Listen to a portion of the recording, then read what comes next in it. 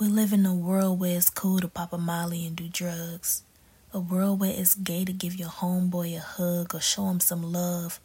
A world where you not a man if you let a tear shed, but you a man if you led by the gun and get respect if you wind up dead, long-lived red. We gotta stop this bloodshed.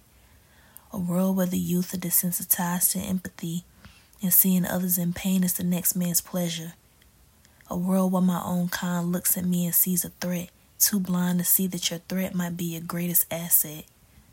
A world where little girls was twerking at 10, while at 10 I was baking cookies in my easy bake oven. A world where no matter how loud we scream, stop the violence, it continues. And we treat these real life problems like they're temporary issues. Instead of just speaking about the change, we must be about the change. I refuse to let violence win. It has to come to an end. There's no other way. We making history today. It's time to rise up.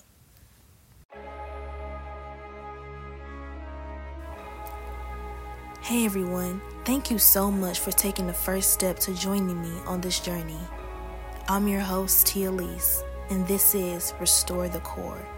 Throughout this podcast, we're going to be breaking free through artistry. I just have one question. Are you ready?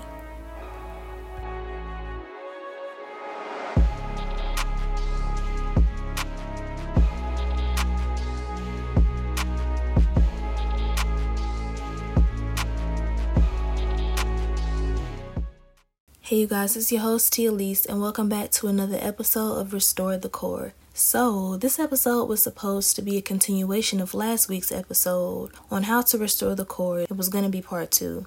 But honestly, I felt spirit-led to speak on the violence that's been going on in our community. Being a youth leader and working so closely with several organizations that are advocating for nonviolence, I felt like I should prioritize this episode. I feel like I also needed to do it to let the people know that don't particularly live in Charlotte or is not up to date with what's going on in Charlotte, to let them know what's really going on. The most recent thing that's happened is that a 7-year-old girl was shot and injured while playing outside. And then on that same day, a few hours before that, 2 teens were shot in a drive-by and were rushed to the hospital. And the police believe that these 2 shootings were connected. So 3 suspects were arrested in connection to the shooting. Well, I should say shootings. 3 suspects were arrested in connection to the shootings. And one of the suspects wasn't involved, but he was just in the vehicle at the time. But the youngest that was arrested in relation to the shooting was 19 years old, and the other one was 23 years old. A common theme that we see is the ages of these youth, like they're so young. So now we have one that's faced with assault with a deadly weapon inflicting serious injury, and we have another that is faced with possession of a firearm because he was a felon. There's so much to address in this situation, but I'm not going to address it specifically. I'm going to talk about the overall violence that's been going on in Charlotte. They've already been having town meetings with the city officials to strategize ways to combat this pattern that we see, this pattern of violence amongst the youth. With all of that being said, first things first, in order for us to address the problem, we have to see where the problem is coming from. In order to see and figure out where the problem is coming from, we should be asking why it happened to begin with. Before we could talk about how it can be solved, we should be asking why. And I feel like that's a huge step that we miss. A lot of times when in situations like this, it's a huge error that we make missing that step because our society is so focused on justice and making people pay for the damages they've done. But in all reality and in actuality, we're pretty much creating repeat offenders when we don't focus on the why. We're creating repeat offenders because no one has taken the time to get to the root of the problem.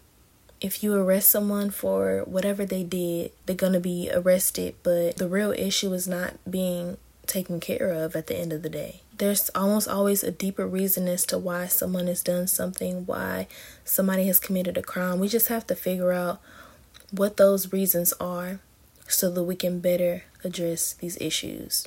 especially with our youth. There are so many whys to consider stemming from mental illnesses, trauma, problems in the home, and societal issues, to social media, gun violence, parenting, and so much more. The next vital thing is, where do your values lie? Where do the values of these teens lie? What are we teaching them? Where do the values of society lie? There are so many things that could be adding fuel to the fire that we don't realize. But unfortunately, a lot of these things are things that we can't really prevent.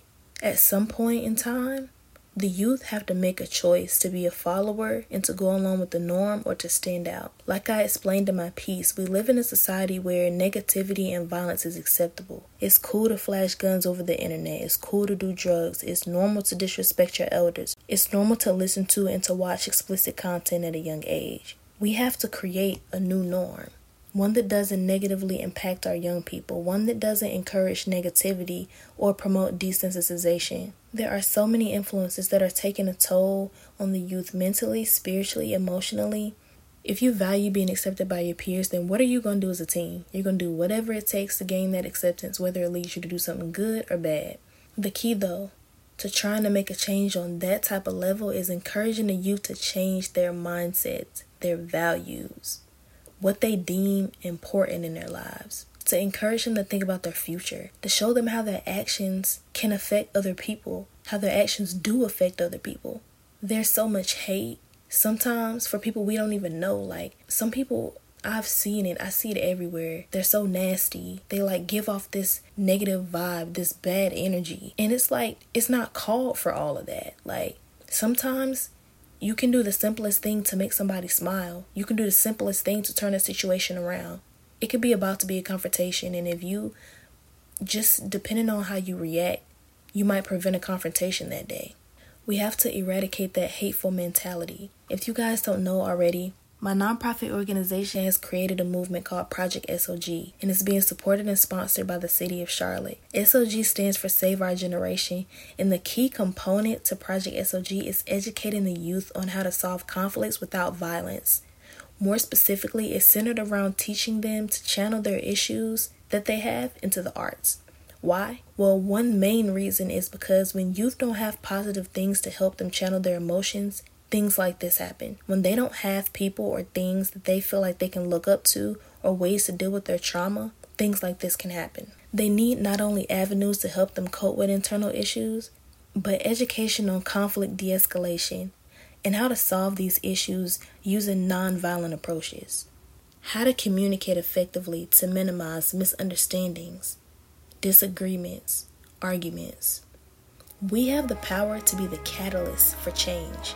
You might not be able to change the world, but you can change the world for one person, maybe even more. We have free will and the option to make good choices. We're at an advantage in this generation because we have the power to influence mindsets with a device that can reach millions and millions of people. We have the power to encourage negativity or to generate positivity. What do you choose to do with your power? This is Tia Elise, and it's time for restoration.